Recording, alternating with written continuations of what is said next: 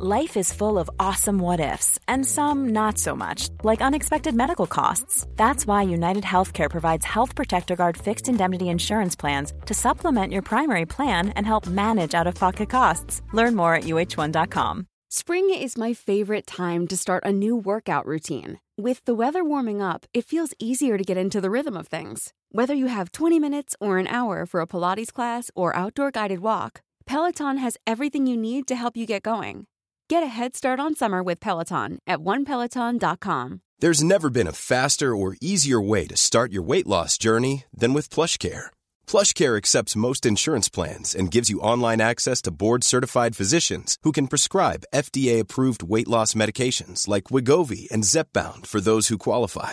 Take charge of your health and speak with a board-certified physician about a weight loss plan that's right for you. Get started today at plushcare.com/weight-loss. That's plushcare.com/weight-loss. plushcare.com/weight-loss. We had a lady bring her daughter to the masjid. A non-Muslim lady brought her daughter to the masjid and said, I want my daughter to become a Muslim. A non-Muslim lady. Really? Yeah, brought her daughter to the masjid and said, I want my daughter to become Muslim. Yeah. Because I want her to know right from wrong, and I want her to know like what is clear. Because Islam makes it clear. Yeah. And many of these young men, they say they're disciplined. You know, what is it that brings you to Islam? The discipline. Imam Ashraf Dabous. Assalamu alaikum wa rahmatullah, and welcome to the Thinking Muslim. Barakallahu feekum for having me. It's an honor to be here with the array of guests that you've had prior to myself. Alhamdulillah, I'm blessed to join you. No, it's wonderful to have you with us. And I think our listeners and viewers today will understand why we've invited you in to do this show. Now, Imam Ashraf, it is quite evident that there's been an uptick in the number of people converting to Islam in recent months. This was really noticeable, I feel, in Ramadan, where it seemed that every day a young man was given his shahada and becoming Muslim. Ashhadu an la ilaha illa Allah. I've invited you in today because I want to understand this phenomenon, if indeed it is one. Now, for those of our viewers who may not know you, Imam Ashraf Dabous is an Imam at Lewisham Mosque here in London. He studied at the Islamic University of Medina. He also studied privately under many scholars, studying Hanbali and Hanafi fiqh, as well as other Islamic sciences. And he recently graduated from Goldsmith University with a master's in CBT therapy. And is a qualified counsellor. I would like to explore that maybe later on as well, inshallah. Imam Ashraf, thank you for coming in today. And I feel you can shed some light on this phenomenon of young men coming to Islam. Many of those viral videos I saw in Ramadan of shahadas came from Lewisham Masjid, which I know you are an imam of, together with Imam Shakil Beg. And I'm going to link some of these videos in the show notes so that our viewers can see them. It was pretty noticeable that young men felt comfortable enough to come to the mosque and to embrace the deen. So I want to know what's behind this. Is there a noticeable uptick, and how can other Muslim communities replicate this? So let's start. There's a lot to get through today. And actually, it's really, for me, I'm surprised at what I'm seeing. I shouldn't be, but I'm pretty surprised at what I saw during Ramadan. And I want to get to the bottom of what's going on. You know, why is it that if there is this uptick, there is a larger number of people becoming Muslim, what's behind that? So let's start from the top. Am I right here? Are we seeing more young people, British people, coming to Islam here in Britain? Yeah, so 100% over the last, I would say, I think even going back before Ramadan, over the last few months, there's definitely been an uptake. And it's interesting because you mentioned young men. But it's actually young men and women. Really? But at Lewisham anyway, most of the women we don't record.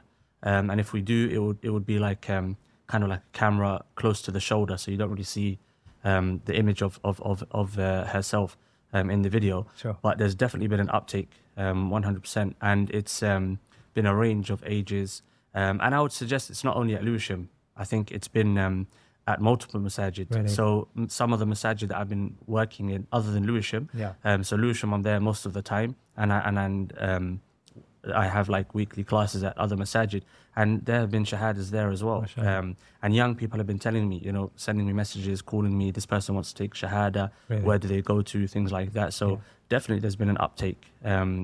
How many roughly in Ramadan, how many men and women became Muslims? So in Ramadan alone, I would suggest maybe 60 to 70 young men and women. Really? And you mentioned there's been like a shahada video every day. Yes. But that's because we're like, releasing them slowly. Right. But on one particular day, we had 7 shahadas. Mashallah. Another day we had 11, which was prior to Ramadan. Yes. And it became like you kind of expect it. Some days someone will come in after Asr, I'd like to become Muslim. After Maghrib, I would like to become Muslim. After Isha, 2, I'd like to become Muslim. And in fact, we had people attending the prayers and classes, and they weren't yet Muslim, and then taking their shahada after 2 or 3 weeks. So definitely the case. So when you say they come in, so these are cold callers. They just come in from the streets and... Yeah, so that, I guess it links to like why or how. Yes. And so definitely I think the masjid has a role, a major role. Yeah. But I think the majority of the role of the spreading of Islam is found within the members of the community. Really? So the masjid perhaps develops the culture of calling others to Islam, the culture of making Islam relatable to the community, the culture of being welcoming. For example, Imam Shakir would often give reminders about the importance of not judging those who come into the masjid, because you might have someone comes into the masjid, they've got tattoos, they're not dressed correctly. In some masajid, although now it's not really a big issue, but their hair's braided. A few years ago, for some of the elderly attendees of the masjid, that would be an issue. And so there's kind of like a culture which is developed. Be welcoming. If you see someone that looks out of place, welcome them, make them feel comfortable. Don't judge them. And the importance of da'wah. And slowly the community start to speak to their neighbors, their friends, and they become Muslim. And I think the youth in particular, have had a major role, really? Which I think we'll probably touch upon. So these are youth from the local schools who come to your masjid, local colleges. Yeah, exactly. So these are people they know at school and college who they interact with on a daily basis. And sometimes the Muslim youth are not actually from the area, really, but the individual is from the area. And so when you ask them, like, what is it that led to your Islam, they'll say, my friends. Really? Like young, and we're talking 14-year-olds, 15-year-olds, maybe even 13. Serious? Young Muslim boys and girls who are proud of their identity as Muslims. They're praying in school. They're kind of living as Muslims to the best of their capacity at that age. And these young men and women are taking note. And we've heard multiple times, multiple individuals have said similar things when asked, why is it that you're becoming Muslim? And they've highlighted certain points. So let's talk about causes then. So you've interacted with these people who embrace Islam. I mean, I saw it was amazing when I saw some of these videos of, I mean, for all Muslims, no matter how many times we see someone embrace Islam, it's still amazing, 100%, right? What reason? So you've said one reason is, their friendships. But what other reasons do these young men and women give when they... Are they young men and women, by the way, who are embracing Islam? I should have asked previously. What's the age group of these? So the youngest that comes to mind over the last, within Ramadan, 8 years old. Wow. Yeah, a young 8-year-old girl. And the oldest, we've had individuals in their 30s. We've had someone, I believe she was in her 70s, perhaps. We've had a few, actually, and most recently, a young man, maybe not middle-aged, but like in his 30s, became Muslim. And a few weeks later, his mother became Muslim. She read the Quran like twice in English, and she became Muslim. And the young 8-year-old girl, her father became Muslim a good few years ago. And he's actually quite well known publicly because he's very active. I won't mention his name because I haven't asked his permission, but so he brought his daughter in because his daughter said, I want to become Muslim, Daddy, seeing him live his Islam. And she came in and I spoke to her and she was, like really intelligent. She took me aback. I was surprised at how intelligent she was because you would assume an 8-year-old, how can they make a decision like that? But sometimes maybe we don't give young people their due respect when it comes to their understanding of things in life. And so we've had a range, young and old, if you want to use that term. But majority during Ramadan, definitely I would say young individuals. And these are young individuals who largely came to your masjid because members of your congregation probably, have been making dawah at their school places and colleges, and all just through their example, the example. So the best da'wah is the lived da'wah. Really. And that's what we see with these young people. It's like a few of them, they've said, I saw the way my friends were, kind, generous, right. And a term that's come up very often, disciplined. We've heard disciplined a lot. Really? The prayer, I watched them pray and I decided this is the life for me. Yes. We had a school group come to the masjid and they were year sixes. So they were in year 6. Yeah. And a young man, after the presentation, so we normally give a presentation on Islam, he said to me, I'm Muslim now. And I said, oh, when did you become Muslim? So I assumed he became Muslim a while ago. And he said, I just decided after listening to that talk that I want to be a Muslim. Really? This is the way for me. And I was like, I didn't know, should I take him seriously or not? So one of his friends in the class was a Muslim. So I called him over and said, look, he said he wants to become a Muslim. Talk to him. And I told him, talk to your parents, things like that. Because you have to involve the parents. Yeah. I was fascinated when you said a 70-year-old lady embraced Islam. Yeah. She was old, she was elderly, she embraced Islam. Again, what lay behind her conversion? Did you get a chance to ask her? So Imam Shakil was present for her shahada. And basically her son became Muslim. Okay. And through her son, many of his friends actually became Muslim. MashaAllah. And a prominent individual actually became Muslim through that group as well. And he mentioned that a celebrity's children were also responsible for his Islam as he grew up with them. And so he saw them living as Muslims and that had an impact on him. And with her, they came from an area which was actually, you could possibly say like it was a known racist area. Really? Known racist area. And and that's a point to take into consideration. Like sometimes we build up these stereotypes, and we allow the stereotypes because stereotypes work both ways.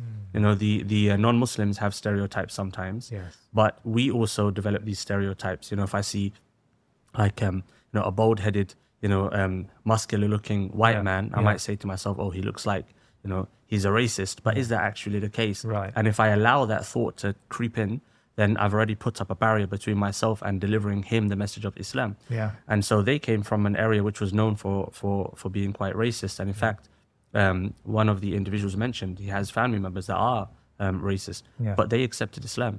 And so it's when people actually understand what Islam is. If you think about Islam from the societal benefits that it brings, many people don't know this. They don't know what Islam is. The only interaction they've had with Islam is what they see on their TV or the echo chamber that is the internet, or what they've heard, word of mouth, etc. And so when they actually come into interaction with a Muslim who's living his Islam or her Islam through their interactions, it takes them aback. They're surprised and they inquire and many times they often kind of embrace Islam. Yeah.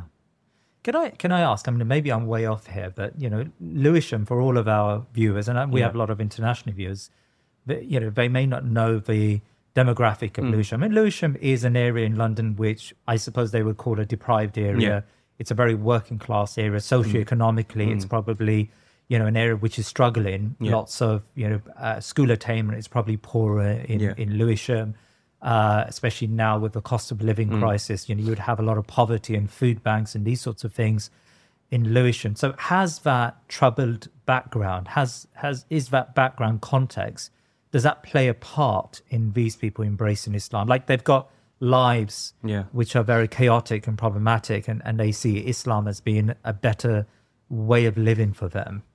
So I think it's difficult to generalize and I don't want to come across as knowing the answer to the question really because I think it would require maybe some research, actually surveying but perhaps there is an element of that, but I don't think it's the main kind of reason. I think so. For example, if you look at Cambridge Central Mosque, yes, I think they're having an uptake of individuals coming to Islam as well, and you can see that's a different demographic. Very middle class. Exactly. Yeah. And so I think it's more the fact now that there's a new generation of Muslims who are very confident in their Islam, and maybe they don't have this mentality, where it's like we're guests here, so it's like they live their Islam and they see that as their right, and they see that as their identity. Like, I am a Muslim, I'm British, yes, but I'm a Muslim first. And so living that and having that confidence, I think, is exposing everyone else to Islam. Although there was a young lady, she came to the masjid, and she said she wanted to become Muslim. So I went out and spoke to her, and I asked her, what is it that's like brought you to the masjid? And she said, when I walk past the mosque, I see the love and the like everyone's hugging each other, and I was walking towards my car 2 Fridays ago, roughly, or 3 Fridays ago, and there was he looked homeless, to be honest, and he looked like he was slightly drunk. I mean, he had a can of beer in his hand, and I was like walking fast, so I startled him. Like, he jumped and turned around and like grabbed his chest. So I apologized, and we started speaking, and he said, oh, you from the mosque? I said, yeah. And he said, you know what, there's a real positive energy that I get from that place. Whenever I walk past, I see everyone together and shaking hands and hugging. After Jum'ah, that's what they're going to see. And so, for them, like, sometimes we forget what society has become, because as Muslims, we live in a bubble. The concept of brotherhood, the concept of sisterhood, the love that's shared between Muslims, it's very easy to forget that non-Muslims don't have this, especially with the breakdown of societal relationships, and people are becoming more and more isolated.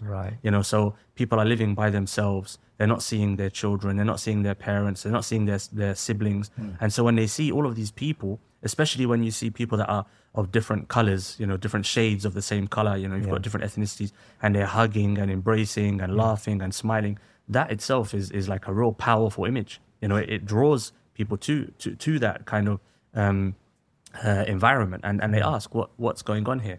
And so when they see that, oh, this is a masjid, this is a mosque, that inquisitiveness, they want to step inside, they want to have a look, they might want to speak to someone, and so slowly but surely you find that if they don't become a Muslim, they quickly become a friend of the Muslims through that lived experience. So if, for example, I don't know, someone like that lady who saw that brotherhood outside the mosque, and people hugging each other, and there's sort of community feel.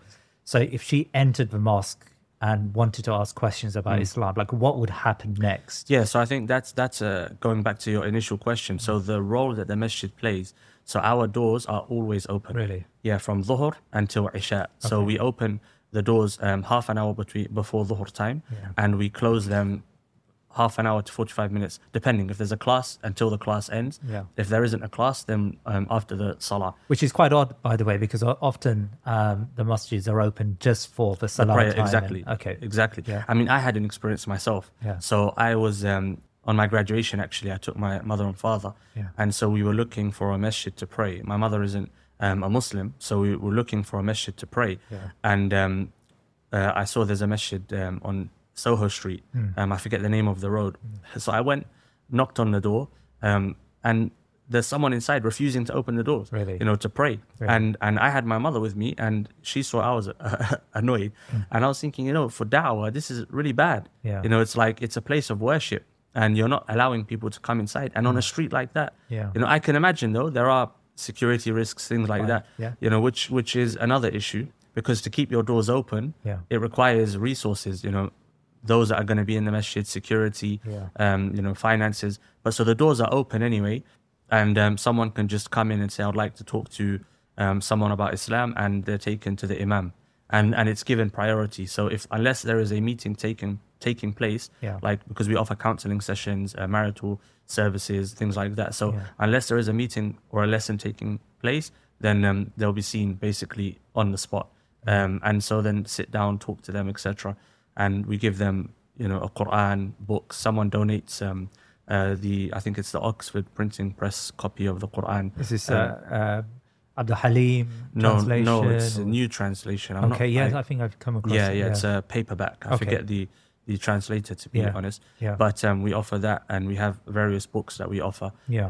And so the masjid is always open for non-Muslims. Yeah. We also hold, we just had an Eid dinner for reverts, and we encourage them to bring their families. Right. We hold outreach programs. So, for example, it might be with organizations that are involved in the local community. Yeah. We host them, and we open those up to discussion to the community, Muslim and non-Muslim. Right. So, an example, we've held events with Citizens UK over the last few years, whether it's about the housing issue, tackling issues of immigration, helping new migrants, and so on and so forth. Yeah. And so non-Muslims come to those events, and they see the Muslims, and they hear from the Muslims, and they meet Muslims. And so that as well is like a door for them to kind of look into the world of the mosque and the Muslim community. Yeah. Imam Ashraf, I'm going to ask about the elephant in the room. And, feel free to say to me this is a nonsensical question, but is there a relationship between especially young men and women becoming Muslim, and young men becoming Muslim, and the YouTube influencer Andrew Tate and him embracing Islam? Yeah. So I think to say no would be incorrect, and to say to make it a major reason, I think it would also be incorrect. Okay. But I do believe that his Islam has had an impact on young men. Yeah.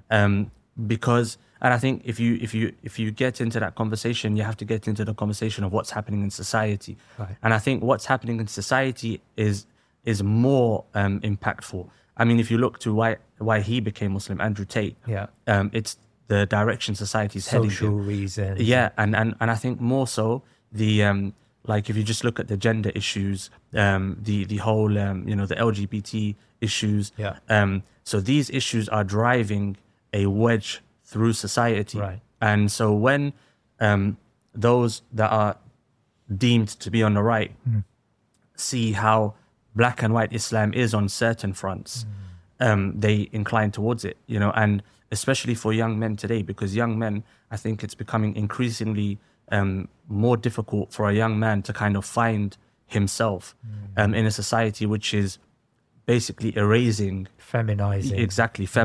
and erasing what it means to be a man. And it's been going on for a long time. Yeah. And so Islam, it's not that they come to Islam because Islam is a very kind of macho-centric way of life, but it's very black and white in these areas. Like a man is a man and a woman is a woman. Right. And we have a framework which makes these things clear. Yeah. And so, I mean, we had a lady bring her daughter to the masjid. A non-Muslim lady brought her daughter to the masjid and said, I want my daughter to become a Muslim. A non-Muslim lady. Really? Yeah, brought her daughter to the masjid and said, I want my daughter to become Muslim. Yeah. Because I want her to know right from wrong, and I want her to know what is clear.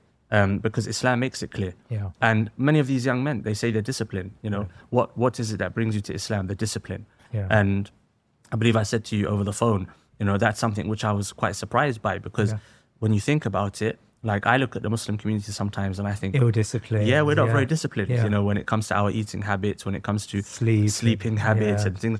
But then when you look at it from the outside perspective, you have this young Muslim man or young Muslim woman doesn't drink alcohol, doesn't involve themselves in promiscuity, doesn't take drugs, is very clear on what's right, what's wrong, doesn't eat haram food. So that is quite disciplined. And you said earlier in the beginning, you said I'm surprised when I see the amount of new Muslims. I'm surprised. Really? Sometimes I've caught myself looking at these young people. I'm saying what is it that's bringing you to Islam? What's happening? But then you have to realize Allah subhanahu wa ta'ala. Allah subhanahu wa ta'ala is the one who is preparing and is in control of all affairs. And Allah subhanahu wa ta'ala, He says, يَكِيدُونَ كَيْدًا وَأَكِيدُ كَيْدًا. They plot and they plan, but Allah is the one who is in control of all plots and plans ultimately. And so you see these young people coming to Islam, and you can say it's the Andrew Tate effect. You can say it's the societal effect, as in where society is heading. But ultimately, it's Allah subhanahu wa ta'ala who's bringing these people to to Islam. Allah subhanahu wa ta'ala is musabbibul asbab, the one who incepts the causes for these things. So you've mentioned that young men, for example, their place and position in society is declining. You talked about, interestingly, the LGBT or the trans issue and how that's impacting, the way people perceive Islam as being right and wrong and black and white on a host of issues. What else is going on in society that, these young or old converts are experiencing that pushes them towards Islam? I think the other issue, which I think is a very important issue, is the realization that there is no happiness to be found in material possessions or consumerism, really. Capitalism. People are realizing, people here, the poorest of the poor is somewhat wealthy in comparison to poor nations, inhabitants of poor nations. And so people here really do experience the best that this life has to offer. Even the poorest of the poor person or people here, they go to a local shop and they can buy various meats. They can buy fish. They can buy summer fruits in the winter fruits in the summer, and so everything that this life has to offer has offered itself to people that live here, and so they're left wondering, like, what else? There's still a hole inside. And so they start looking. There's an Italian gentleman. He came to the masjid and he became Muslim. And I was speaking to him, asking him what is it that led to your Islam? And he said, I've been looking for a long time. For a long time. He said, I went to Rome. I spoke to priests and a colleague of his who works in his workplace. He works in the hospital in Lewisham. Handed him an Italian Quran, and he said, I started to read it and I realized this is what I've been looking for. And so he became Muslim. So I think it's a whole kind of mixture of things.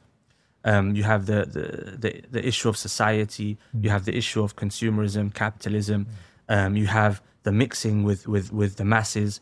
And I think there's a point to consider here as for us as Muslims moving forward. The Sahaba, when they became Muslim, and Islam started to spread its wings left and right, east and west. The Sahaba had to kind of, drive their way through those lands. The Tabi'een, they had to drive their way through those lands. They came up against institutions that did not want the masses to hear the message of Islam. Whether they knew what Islam was or they didn't know what Islam was, they were putting up a barrier between the people that they controlled or governed and Islam. That barrier isn't here for us today. We are living amongst the people.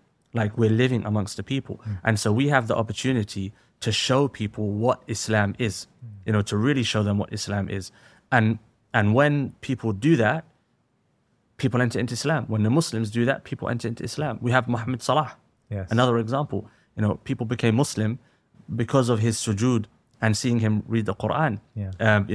Khabib in UFC. And they're examples of ihsan. If you do what you do with ihsan and you openly show people that I am a proud Muslim, people are going to incline towards Islam. Muhammad Ali, perhaps the best of examples. How many people became Muslim through Muhammad Ali, indirectly, because they saw, I remember I heard a comedian saying, if I didn't drink alcohol and I didn't take drugs and I didn't sleep around, I'll become the heavyweight champion of the world too.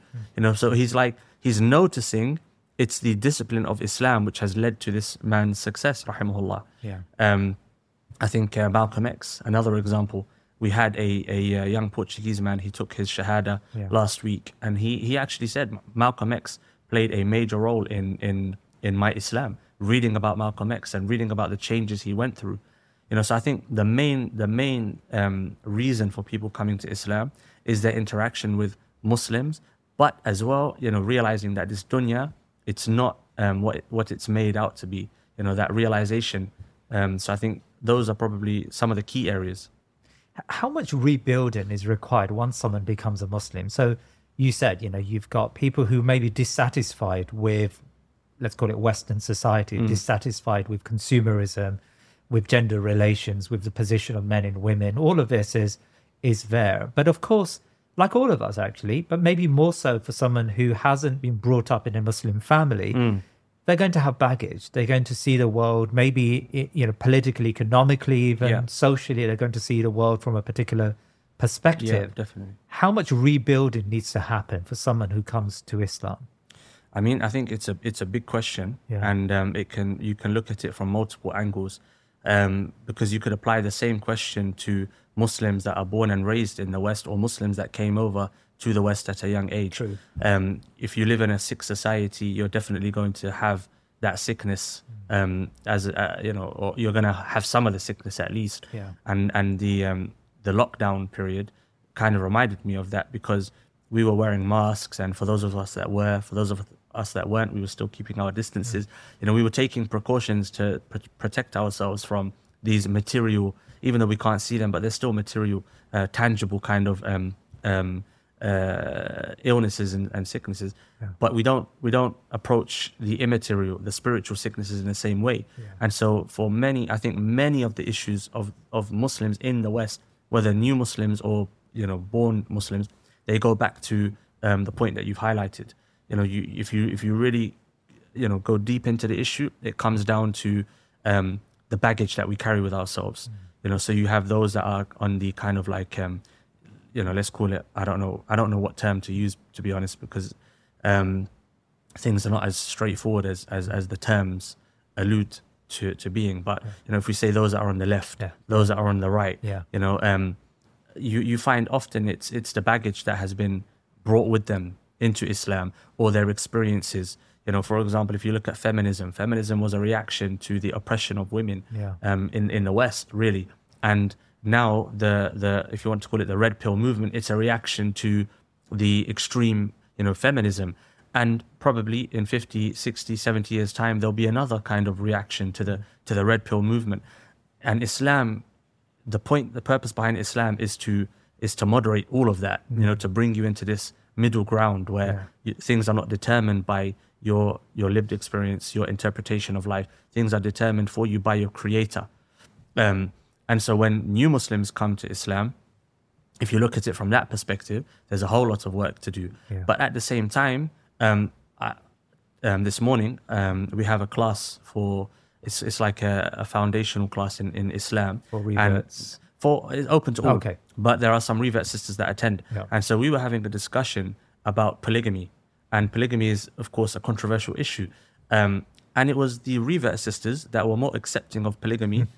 There were a few sisters that were born into Islam that were accepting of it, but the revert sisters that were more accepting of polygamy than those that were born into Islam. Okay. Why? Because of the you could say the cultural baggage that comes with being a born Muslim. So and if you look at the Sahaba, the way that the Sahaba approached Islam, they approached Islam with an inquisitiveness about their culture and Islam and the clash between the two. And so the culture that the Sahaba developed was a culture which was refined by the framework and the principles of Islam. And that's what makes Islam so amazing. Islam is principle based. It's not directives. It's not straightforward. Do this, don't do this. Wear this, don't wear that. It's principles. And so you can see like that taking place amongst reverts, amongst Muslims born here, where there's a British Islam emerging. Many people don't like that term, but there is a British Islam emerging. I don't mean a politically British Islam. Sure. I mean a culturally British Islam. And so the reverts have a major part to play in what's happening. Well, let me ask you about that culture, because of course all the reverts I know, all those who became Muslim, 20 maybe years ago, they've adopted cultural traits. Because is there really a British culture? I mean, this is I know it's a sore point, but they've adopted, sometimes even more so than you or I. They've adopted, cultural traits from Pakistan or from the Arab world. Within time, they're eating Arab food or eating, the best food in the world, curries, Indian food, of course. And so they change their culture. Is that a problem from a long-term dawah perspective in your mind? I don't think it's a problem. I think at the end of the day, the change, the cultural development that's going to happen in the UK is going to be an organic one. But I think we as Muslims that are, those that come from, what's the word? Like majority Muslim communities. I think we have to be wary of what we try to push as being, Islam. Yeah. So if a person comes to the masjid and they're wearing, loose clothing, loose trousers, shirt, things like that, it would be wrong to say, oh, you have to wear a thobe now to be practicing. Or for sisters even, if a sister's not wearing an abaya, does that mean she's not practicing Islam? And I think that this question spills into the question of, what is our role here as Muslims? And the clash that sometimes emerges from the various directions that we as Muslims are taking. On a political or within the political arena, we're taking the the minority rights direction, and sometimes the language can be quite ethnocentric, perhaps. On the ground, in certain places, we're taking a da'wi perspective, and so the language to those that are in the political arena can come across perhaps as apologetic. Right. So it's like, I think we have to be aware of those issues. And I think the for a new Muslim, when they adopt the culture of Pakistani culture, Indian culture, Bengali culture, Arab culture, Somali culture, whichever culture it is, I think that's more the kind of organic outcome of the new environment that they find themselves in. But I think that's changing as well. I think that's changing as well, because now, for example, if you ask a young Muslim born and raised in the UK what type of foods they would prefer to eat, they would prefer to eat, Western foods. If you look at the clothing that, people are starting to wear now, Western clothing, haircuts, speech, all of these things. So I think it's a mutual exchange. But I think there is a lot to kind of think about when it comes to the culture and new Muslims and the culture that new Muslims adopt. And perhaps it's also related to the ethnicity of the individuals that embrace Islam, because I believe that certain ethnic groups, they have more, what's the word? Their culture is clearer. Their cultural identity is clearer. And whereas certain groups, they're more, maybe they more adaptable to other cultures. And, so it's like, for example, would you see a Pakistani man dressing like, a Somali man, or a Somali man dressing like a Pakistani man? Very rarely. Whereas, for example, you might see someone that comes from another culture, they're very adaptable. They'll happily wear the clothing of another culture, another people. So I think it's all, to a degree, there is some subjectivity involved. I mean, I can imagine that maybe, I get from time to time contacts from non-Muslims who leave comments saying that, we really enjoy your show when we watch it. They're non-Muslims, right? But they find some solace in the speakers and in the discussions that are taking place. Now, if a non-Muslim was to think about becoming a Muslim, one of the things I would imagine, and I could be wrong here, one of the things they may worry about is just the amount of rules.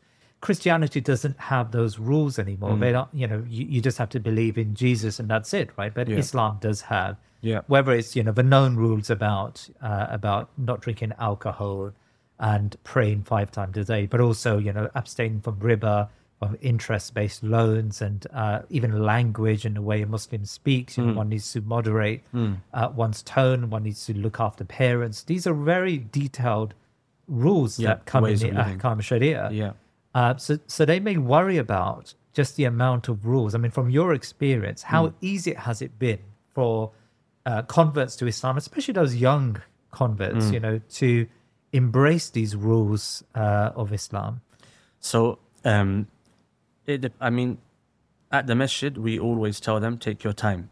If you feel that you can't pray 5 times a day, pray, once, twice, however many times you feel that you can in the moment. There have been sisters where, they've pulled out the full hijab, niqab, and they've been told, slow down, take it slowly, work up, because it's the inside that leads to the external, development. And if you rush with the external kind of application, it can lead to issues internally. And so it depends on the individual. But we've had young brothers and sisters, they become Muslim today, they're praying 5 times a day tomorrow. We had young brothers in they became Muslim in Ramadan, prayed Taraweeh every night. And they fasting. They were fasting prior to becoming Muslim. Most of them were fasting prior to becoming Muslim. Yes. And then we've had others where it's difficult, what's prevented them from entering into Islam is exactly that, the rules. I had a conversation with a brother, now a brother, alhamdulillah, and his issue was that he is a perfectionist, and he doesn't like to apply himself to something unless he can perfect it and do it to the best of his ability. And so we spoke, and kind of came to the conclusion, you don't have to be perfect. Take that first step and take it easy with yourself. And he took his shahada within 10 minutes of that conversation. So it's like it depends on the individual. And also as well, you'll be surprised to hear that many non-Muslim parents are very helpful. They really kind of go out of their way to help the young people that become Muslim. Really? Yeah, we had. So do they embrace it? Do they like it? Because we used to hear, in my era, my generation, many converts, reverts to Islam would struggle with their families. Yeah. So you're saying the opposite here.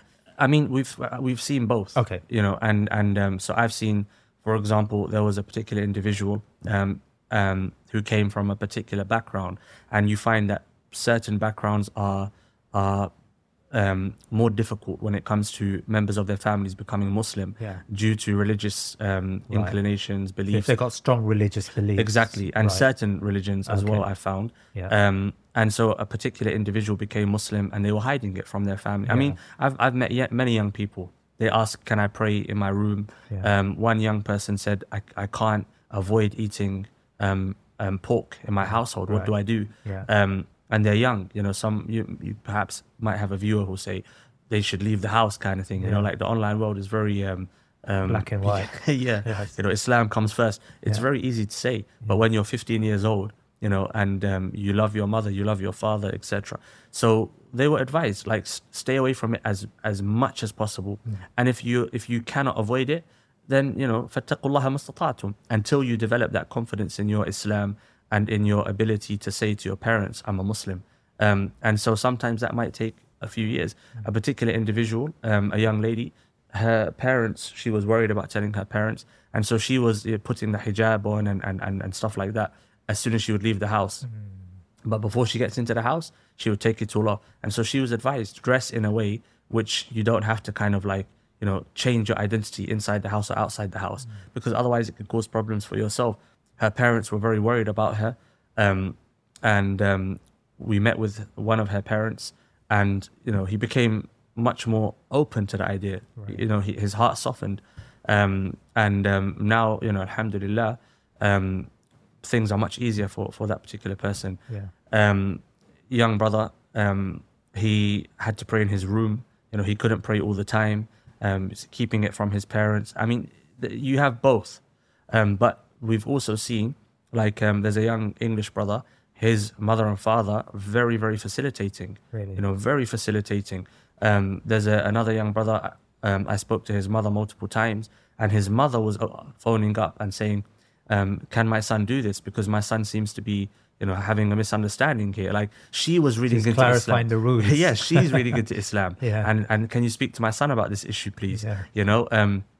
So you'll find that the parents are, many parents, they will say, we're not going to eat haram meat anymore. We'll change the meat. Right. So, there's halal meats in the fridge, in the freezer. Yeah. So it's like, depends on the individual, but and depends on the household.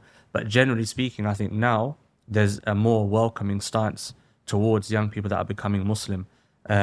Because they can see discipline in their child, or that's one thing. So there is a particular individual, and their parents noted, like, we see a real change. Really? And when they're having issues with their their child, although they're not a child, they'll call up. Can you speak to my son about this issue? So they've got someone who now can help discipline their child. Exactly. And not, I wouldn't say discipline, but more advice. Advice. But we also, we do try to, especially Imam Shakil, he tries to go out of his way to involve the parents, to involve the parents in any celebrations, to bring the parents into the masjid. And so we try to develop that relationship with the family as well as the individual, because they're the ones that are going to be the cause for people to become Muslim. And generally speaking, there is a trend when a person becomes a Muslim, others within that family tend to become Muslim too, whether it's the same year, a few years down the line. Many young people I've spoken to, They'll say, oh, my brother became Muslim a few years ago. My sister became Muslim, things like that. Yeah. I mean, there is a misunderstanding maybe, or a misnomer amongst non-Muslims that people become Muslim primarily through marriage. They want to marry a Muslim, and so they convert in order to get their marriage done. I mean, how much of that is for you? I mean, like we have seen, a person will come to I'm not saying that's wrong. That's what So we've seen a person will come to the masjid and they take the shahada, and then the following week they're booking a nikah. So you can kind of, you can guess that this has been arranged. But if that's how Islam is going to enter the person's heart, then alhamdulillah, it's a form of da'wah. And generally speaking, when a person enters into Islam, they don't leave it. So it's like it may take them some time to develop that Islam, to develop the Iman, but it becomes a mainstay in their life. Well, I wanted to ask you about that. So from your experience, I mean, subhanAllah, you've had lots of conversions to Islam, not just in Ramadan, lots of reversions, but also, over the years. I mean, how many of those stay Muslim? I mean, do you find that there's the odd few, or even a good number who may leave Islam after a few months or years? So the only person that comes to mind that I've heard left Islam, they mentioned that they entered into Islam for the wrong reason, basically. Okay. And other than that, I haven't really, I haven't come across someone that's left Islam. Right. I mean, they may waver in their Islam, but I haven't come across someone who's entered into Islam and then a few years down the line said, no, it was a mistake. Right. It's you see, like, they waver, maybe up and down, except for those. I mean, there are lots of reverts that are studying, like in Lewisham now, we have a large, when I say large, I mean in relation to other areas, community of reverts who are studying seriously, memorizing the Quran, studying the Arabic language, studying fiqh. Really? So alhamdulillah, we have a few who have studied in Egypt for a few years. Really? So there are, I mean, a young brother, he became Muslim, I think a few years ago now. He's got a Quran teacher, he's proficient in his recitation of the Quran. We have a particular young brother, he became Muslim, I think 3 or 4 years ago now, maybe 3 years ago. And we have an Arabic class weekly. He's the most advanced student in the Arabic class, and it's been going on for 2 years. And like he can actually break down the grammar of Arabic sentences. He can translate basic texts. He could even hold a basic conversation in Arabic, and he was teaching those who entered into those who were born Muslim some of the basics of Arabic grammar. That's how seriously he took it. So I've seen that side. But I haven't seen a side where people leave Islam. Really? I've seen it's usually an upwards trajectory for those that become Muslim. What impact does this have on Muslims who have been Muslims all their life? I mean, does it impact their own observance of Islam? Definitely. It's inspirational. Really?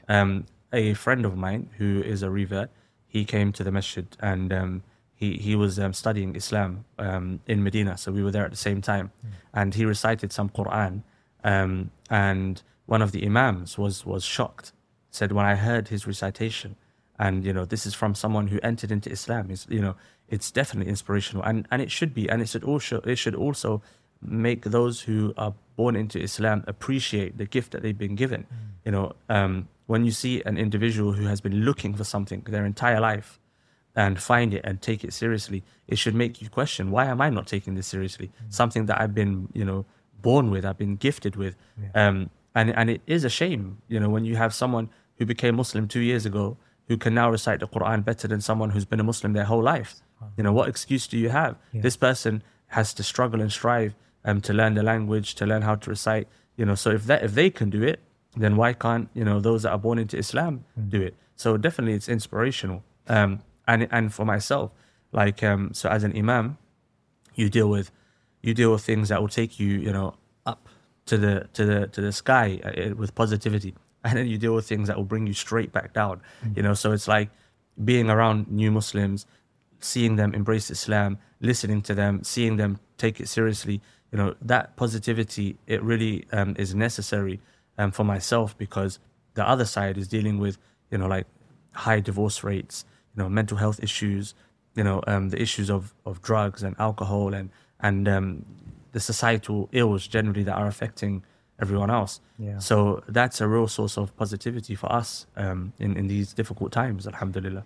I want to ask about, again, this is more of a, I know actually, you brothers at Lewisham Mosque, you do not shy away from talking about societal and political issues. And I've noticed that for a long time. In fact, I mean, it's worth noting for our viewers. I mean, Imam Shakil in particular, I mean, this is before you became an Imam, but I think even after, when you became Imam, Lewisham Mosque was known for being a place where you spoke about political issues and you made it very clear that the war on terror was unjust. And, you know, and many a time, I know that the media depicted Lewisham Mosque in a very negative light, unfairly, because of that. But you continued, and there was a no compromise, but also it was done in a very good way. It wasn't sort of, it didn't, as you can see from the number of people converted to Islam, it didn't put up barriers. Us versus them. Yes, us versus them.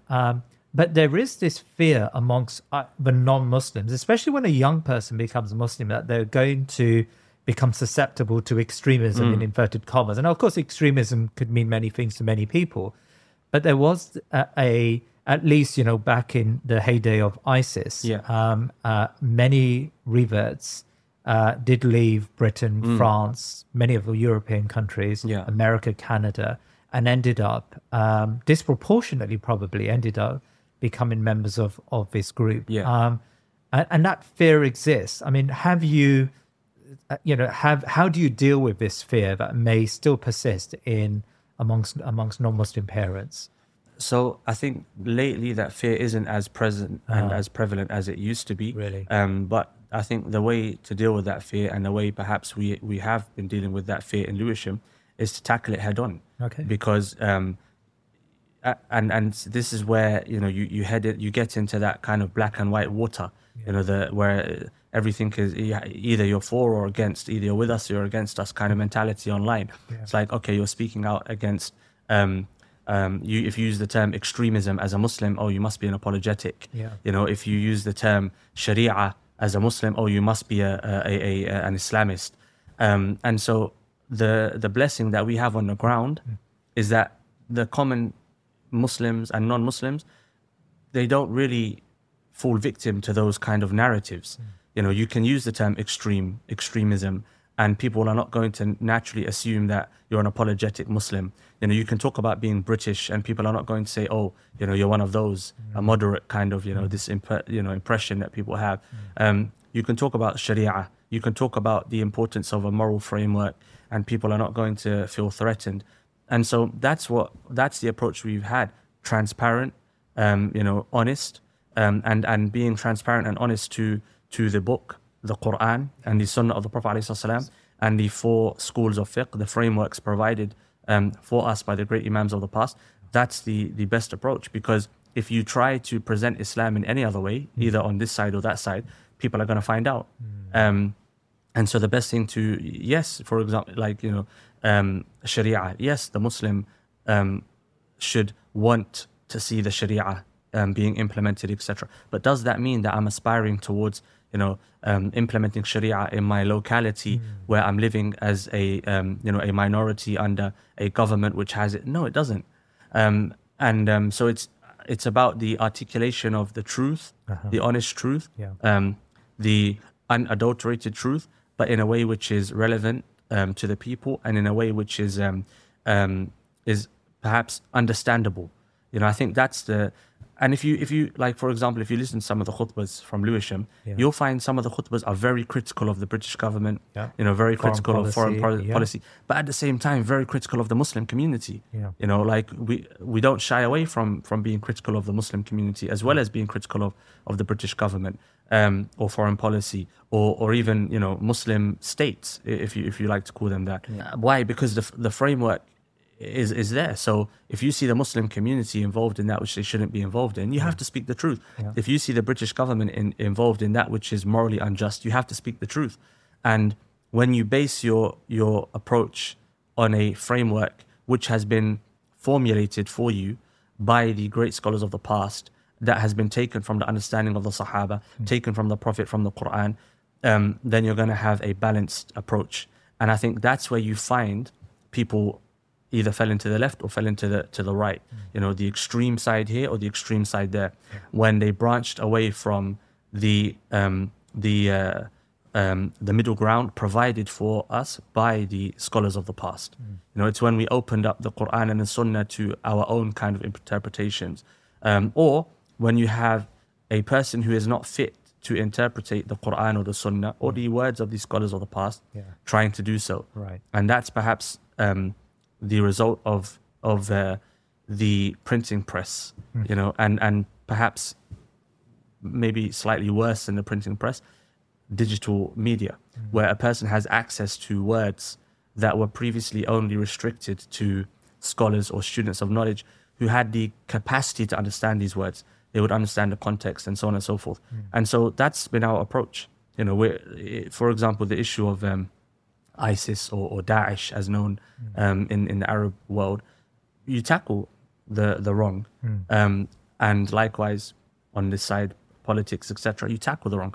But sometimes as well, on this side, you have to understand the context. So politically, yes, we might be against certain things, but you also have to understand the context of where you're living. You're living in the UK. You have to understand that context before you speak about these issues. Yeah. Can I ask you about, because of course a lot of what we've discussed today is really about the role of the masjid and how it needs to be at the center of the community. Now, Lewisham Mosque is quite exceptional, I would say. Okay, you have said that, fi shahada, not just, you don't just find it in Lewisham Mosque, of course, but, I've noticed on a sort of long-term trajectory, Lewisham Mosque is doing some really good work, 100%. not just amongst, non-Muslims to bring them to Islam, but also in the Muslim community. Now, again, forgive me for putting it like this, but, it's a simple mosque. I mean, if you look at I would urge my viewers to just view the mosque. Maybe someone sitting in Texas would think this is like one of these big, grand mosques with lots of minarets and domes. Right? It's a very simple center. Used to be a nightclub. Used to be a nightclub, really. So it's a very simple place. Yet the Imam in the mosque, the as you said, the aura that it projects is amazing. So what is it about the masjid you feel, or Lewisham Masjid, that needs to be replicated in other masajids? So I would agree with you, definitely. And I don't say this with a bias because I'm from the Masjid Lewisham, but I would definitely say that the Lewisham Islamic Center is unlike the masajid that I have seen anyway in the UK. And most people that come to the masjid will say the same thing. The diversity. Just to say, I went on Google reviews, the reviews, and subhanAllah, okay, the number of people who talked about, the buzzwords I think I remember was community, brotherhood, sisterhood, feeling belonging. These were the terms used consistently by those who reviewed it. Even those, by the way, who said, I passed by the masjid one day and, I came in and this is the feeling I got. Sorry, continue. No, so those words, as you highlighted, with Lewisham, I remember a brother, he came from America, he was doing a tour and he came from a particular background and he came to Lewisham and he was upset that this was the last masjid that he came to because he said, like every other masjid I've been to, there's been a particular kind of ethnic background that you find is the predominant group, whereas in Lewisham you can't really say that. You have like East African, West African, Central African, North African. You have Southeast Asian. You have European. You have Caribbean. You have English. You have French. Like there's a whole array of different colors and languages, etc. And I think that's one of the things that kind of makes it unique. And I would say in short, it's the concentration on the people inside the masjid rather than the masjid itself, and I think that's one of the biggest problems that we have in our time. We focus on the minaret, on the dome, we focus on the buildings, on the carpet, but we don't focus on the individuals. It's like, running a business. If you have, the best kind of facilities available, but you hire a CEO who is not competent in his job, the facilities are worthless. Likewise, if you have a hall that can hold 20,000 people, but you don't have the individuals that have the capacity to lead those individuals or the capacity to utilize the facilities available, then what use is the building? And if you go back to the Prophet ﷺ's masjid, the floor was made of earth, no carpet, The pillars were palm trees and the roofs palm leaves.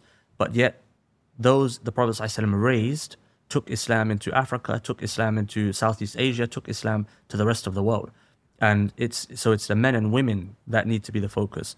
I remember hearing, I think Sheikh Zahir Mahmoud, he said, if you pay peanuts, don't complain when you get a monkey. You know, and that's the blatant and honest reality. So the wage of the Imam, for example. I mean, that's a whole another. Yes. But yeah, so for example, like if you want, there's two issues here, because people assume, okay, if you're working in the Islamic arena, it has to be fi sabilillah. Yeah. I agree with that, ideally, but you cannot work fi sabilillah and have a wife and children. If you're saying the Imam should not have, you know, a wife and children, that's something else. But the reality is, if you have a wife and children in this society, you need to feed them. And if you're going to be calling to traditional gender roles, you're going to be calling to living like, you know, Muslims and like the Prophet ﷺ, like the Sahaba, then how can you expect the Imam to not live like, you know, a man and be able to provide for his family? So if you want qualified members of the community, i.e. those that work there, and those that have the skills and the capacity to really make a change, then yeah, you have to pay them. That's one aspect. The other aspect is also, I think, the context of the Imams and the understanding of the Imams. Many Imams, the only kind of context that they have is the masjid, the home, and maybe the supplementary school that they may teach in, etc. And many Imams were raised like that, raised in very conservative, you know, predominantly Muslim communities, where they may not have an understanding of the world outside of their own community. That can have an impact as well. Language, you know, language barrier. So if the language is not relevant, as we mentioned, that can have an impact. You know, being aware of the social issues and things like that. So all of these, when you put them all together, if you have Imams that are capable of doing their jobs, you know, they are qualified enough to do their jobs well, Islamically, and also in the other skills necessary, be it counseling, be it mediation, you know, be it you know, leadership skills. You have other staff members, because it's not only the Imams.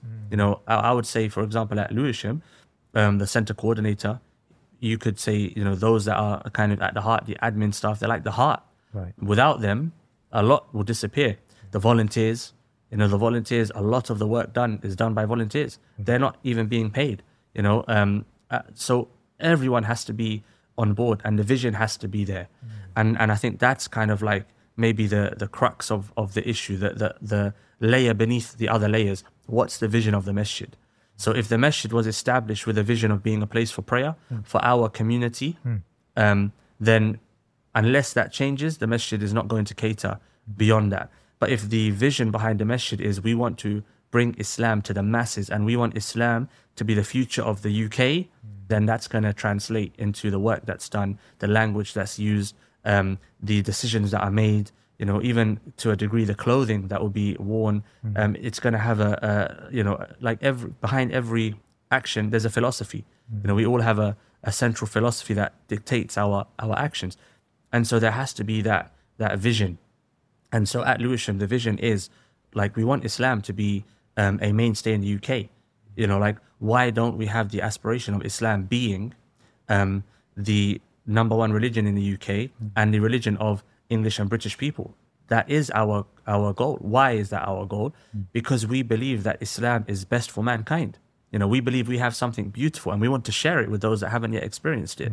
And so when that's the vision, you know, the goal is kind of like streamlined.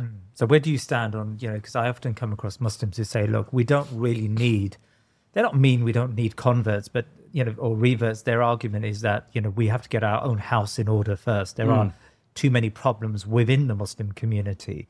How do you weigh up the work of dawah to non-Muslims and the work of dawah to Muslims? That's a very interesting question. And I think like the premise is, you know, there's an indication there. But like, so if we say, we don't really need new Muslims and we need to get our house in order before we kind of invite other people in. Who said that the house belongs to us in the first place? Right. You know, who decides who the house belongs to? And this is one of the issues of many masajid, the assumption that Islam belongs to a certain people, and it leads to a cultural monopolization of Islam, and that's totally wrong. Our role, it's not a role, it's a fard. Our responsibility is to bring Islam to those that we interact with. That's our responsibility. And it's something that we may be questioned for on Yawm al-Qiyamah. And so we don't really have the choice of asking whether or not we should be bringing people to Islam. We have to bring people to Islam. And if we want Islam to really kind of take off in the UK, who is it that's going to take it there? Who is it that's going to take Islam to that next level where Islam is entering into the homes of like native British people, if you like, English people, etc.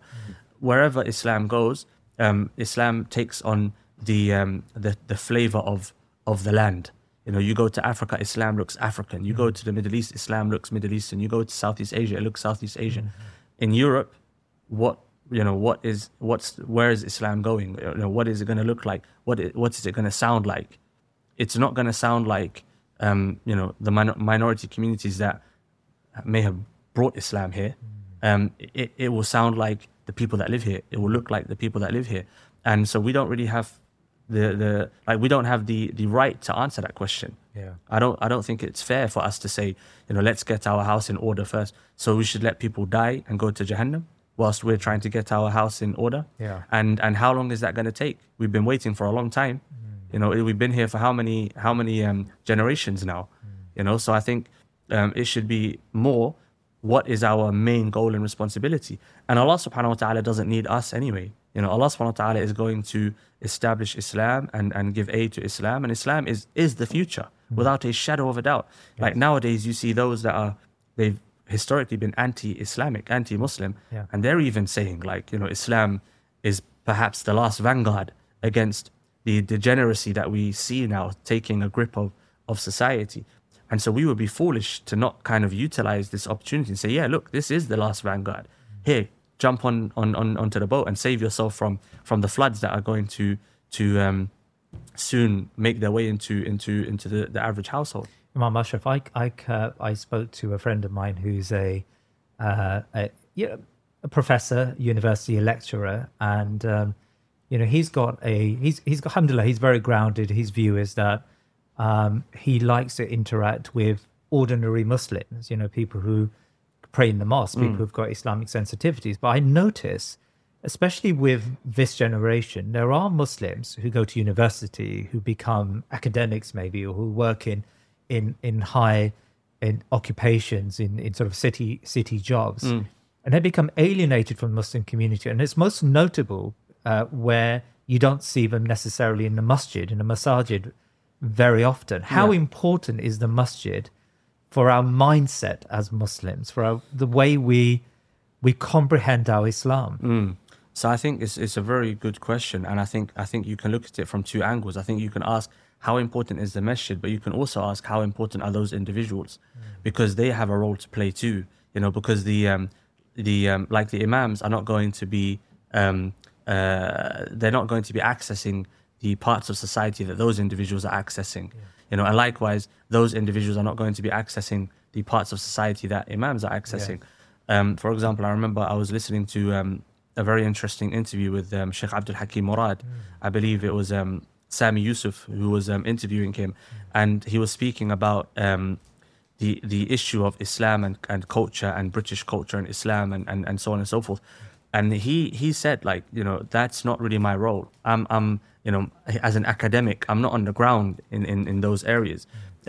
So him understanding that, and seeing, where he is playing his part. Yes.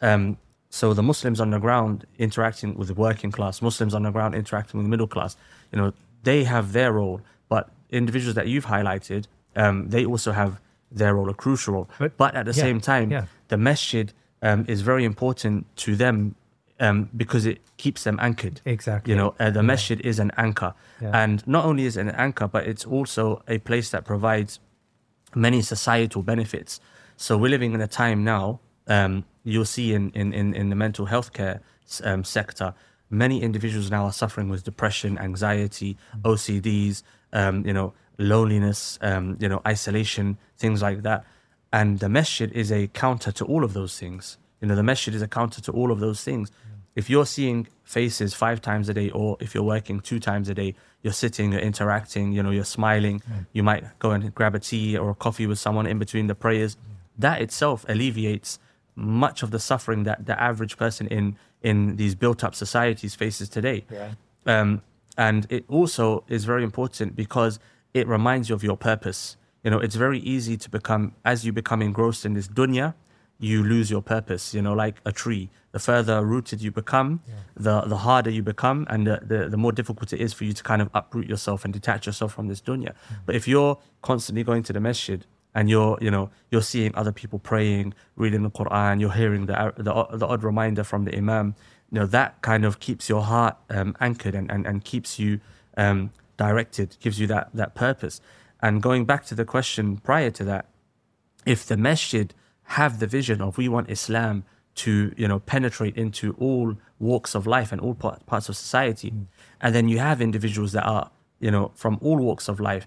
You have people from the working class, people from the middle class, people that are in academia, people that are perhaps in politics, and they're hearing that masjid, that's going to have a major impact, and so I think it's really important for masajid going forward to really think, what is our vision here? If you look, for example, if I use Tower Hamlets as an example, so Tower Hamlets, the amount of masajid in Tower Hamlets I can't count, but as I mentioned, close to where I live, there are maybe 9 different masajid, but yet we're seeing in Lewisham one masjid, and the other masjid, which the closest masjid to Lewisham, I believe, is probably a 15-minute drive away, and then you have other masajid the other way. The masajid in that part are quite scarce, but yet you're seeing more shahadas in Lewisham, and perhaps add Brixton to that as well, than you are in Tower Hamlets. Why? Because the vision behind the masjid isn't there. There is a masjid that I frequent in East London. I would say the vision is somewhat there. And the young brothers, they have this idea of let's take Islam to people, and people are becoming Muslim there. Going back to what we were initially talking about, the development of the culture, that development of the culture. What is our purpose? Bring people to Islam. For young Muslims to be confident and to put it onto their friends. Like, why aren't you a Muslim? Do you believe in Allah? Do you believe in the last day? Because when you have a friendship, you can have those types of conversations.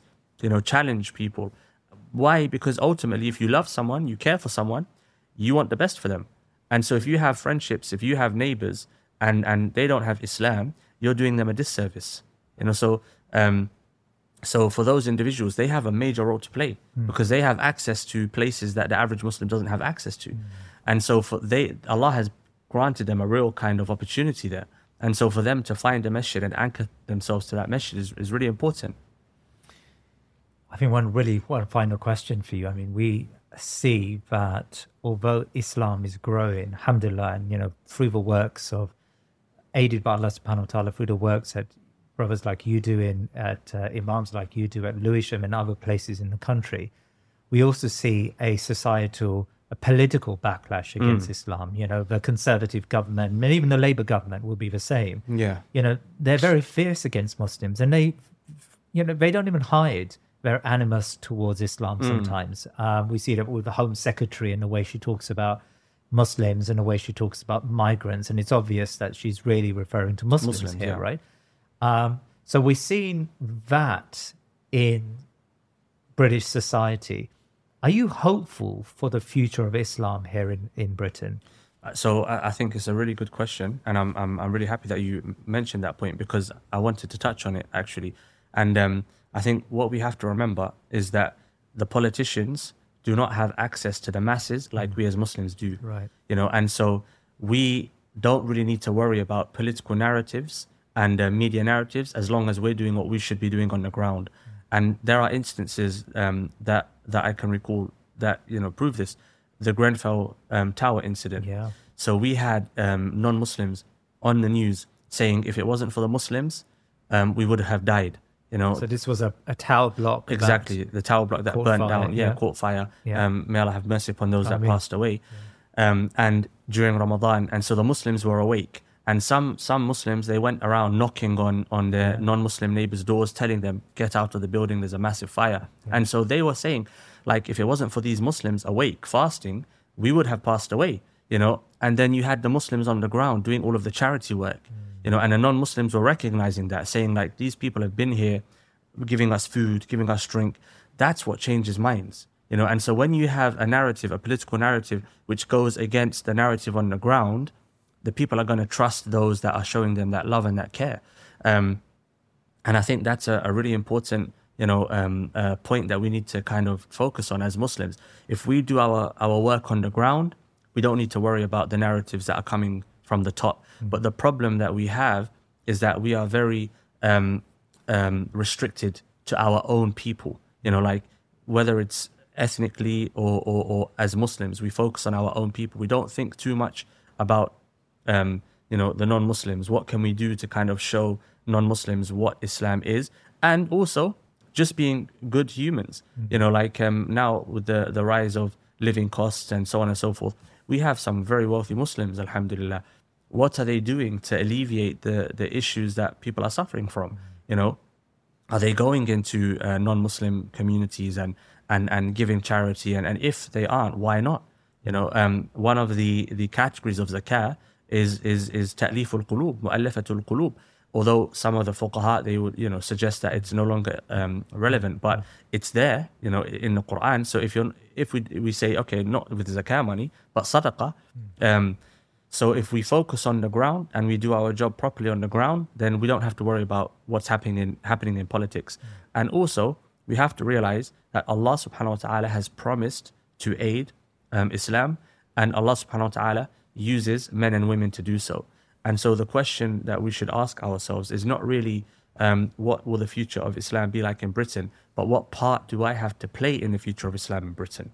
Because we can't worry too much about the consequences, or the outcome. For us as Muslims, the outcome is irrelevant.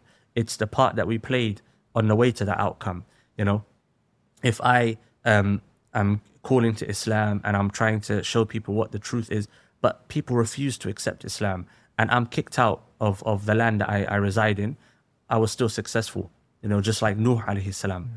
And if I call people to Islam and people embrace Islam and so on and so forth, and it becomes a Muslim population, the success isn't any greater than the first success, because Allah subhanahu wa ta'ala doesn't take us into account for the outcome, rather for the effort and the action that we take on the way to the outcome. But in saying that, I'm very hopeful for the future of Islam in Britain. In fact, I believe and I hope that the future of Britain is with Islam, and not only Britain but Europe. I believe that Islam has a major part to play in the future of Europe, and I really want to see the young brothers and sisters, although I'm not too old myself, but the younger generation take it upon themselves and really take this kind of responsibility upon themselves and study the deen, and take the deen where it needs to be taken. But on that point, if you don't mind, if we did just touch upon an area, which is the role of social media. And I think individuals that use the social media platform have to be very conscious of the way that they use it. So for example, we had new Muslims and they were advised, listen to this individual, come back a few weeks later and say, oh, everyone online is saying this person is like this person is like that, so where do I go? Alhamdulillah, they have a place they can come back to and ask for guidance. But when you have a new Muslim or a newly practicing Muslim and they go online, they find someone that's really helping them. Okay, maybe they have some mistakes, but what human doesn't have mistakes? Which man hasn't made a mistake in his or her life, man or woman?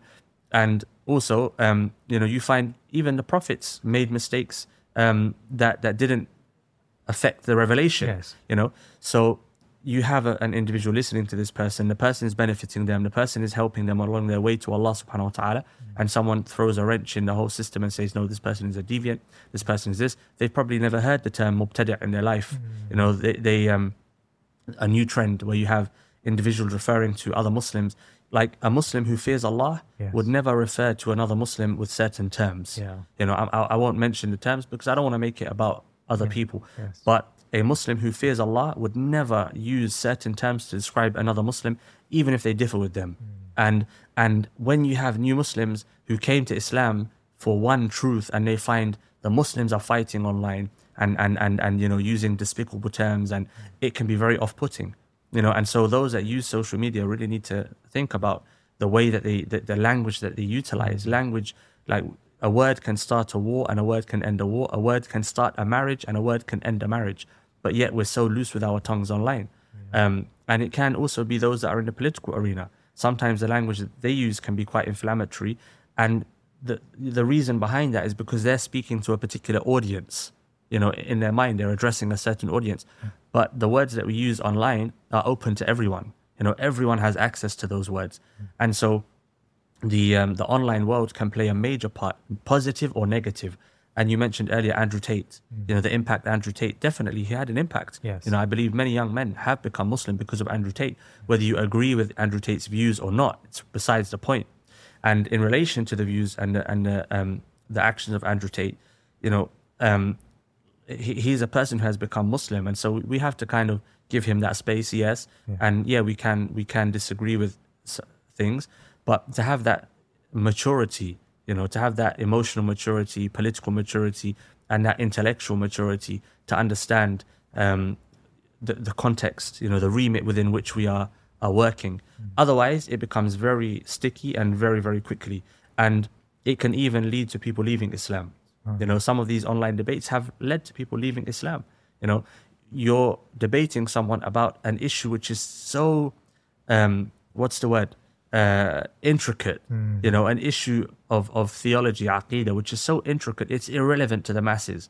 And you're making that the crux of your online presence. But yet people are suffering in their homes. People are suffering with disbelief, like thinking about the way we use our time and the direction that we take as Muslims.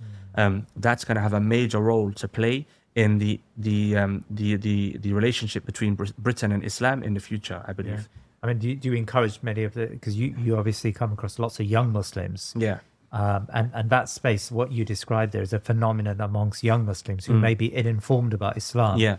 But they then take it upon themselves to be the guardian of Islam, and they attack this scholar here or there. Is that something you advise them, very early on in your interactions with them, that, be calm when it comes to interactions on social media? Yeah, you have to be wise, because you don't want to say to a person, don't listen to this person and don't listen to that person. Yeah. But generally speaking, we encourage people to learn face-to-face. Yes. Online learning is problematic in any area, I believe. Yeah. And especially when it comes to the Islamic sciences, there's barakatul talaqi, as the ulama refer to it, as the companionship, the what happens between you and the teacher, where you take the information from the mouth of the teacher. And that's our tradition. The Prophet ﷺ took from Jibreel ﷺ, the Sahaba took from the Prophet ﷺ, all the way up until our times today. Yeah. And if you look at where the Christians went wrong, you could suggest that it was in the cutting of ties between the disciples, as they refer to them as, and the followers of Isa alayhi salam. So I advise new Muslims and newly practicing Muslims to be very careful in the way that they take information online, and we always advise them to develop a relationship with a masjid that offers face-to-face services. And again, it goes back to the importance of the masjid. Yes. The masjid is not a place of prayer alone. The masjid is a place of prayer, a place of strategy, a place of learning, a place of social interaction. The masjid it should be the heartbeat of a community. To the extent that certain communities used to build their houses around the masjid, And on that point, a sister space, the importance of a female prayer area, learning area in the masjid. And you go into the mental health issues that people are facing. The masjid can very much alleviate those issues if they provide the space of alleviation, the spiritual place for women to attend. Yeah. Well, Imam Ashraf Dabous, Jazakallah khair very much. It's been a fascinating discussion today. Barakallah feek. Please remember to subscribe to our social media and YouTube channels, and head over to our website thinkingmuslim.com to sign up to my weekly newsletter. Jazakallah khair. Mom deserves the best, and there's no better place to shop for Mother's Day than Whole Foods Market. They're your destination for unbeatable savings, from premium gifts to show-stopping flowers and irresistible desserts. Start by saving 33% with Prime on all body care and candles. Then get a 15-stem bunch of tulips for just $9.99 each with Prime. Round out Mom's menu with festive rosé, irresistible berry chantilly cake, and more special treats. Come celebrate Mother's Day at Whole Foods Market.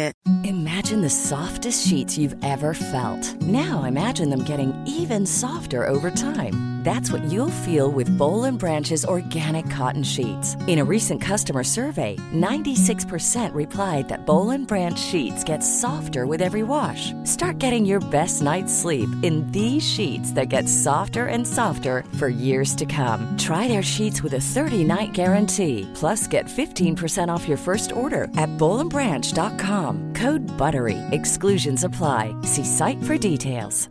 Want to get a chiseled look in the jawline? Sculpt and shape your jawline with added volume from Juvederm Volux XC. Juvederm Volux XC is an injectable gel specifically designed to be robust enough to improve moderate to severe loss of jawline definition. And it is the first and only hyaluronic acid filler approved for the jawline. Add volume to your jawline for a chiseled look with Juvederm Volux XC. For important safety information and to find a licensed specialist, visit juvederm.com. That's JUVEDERM.com.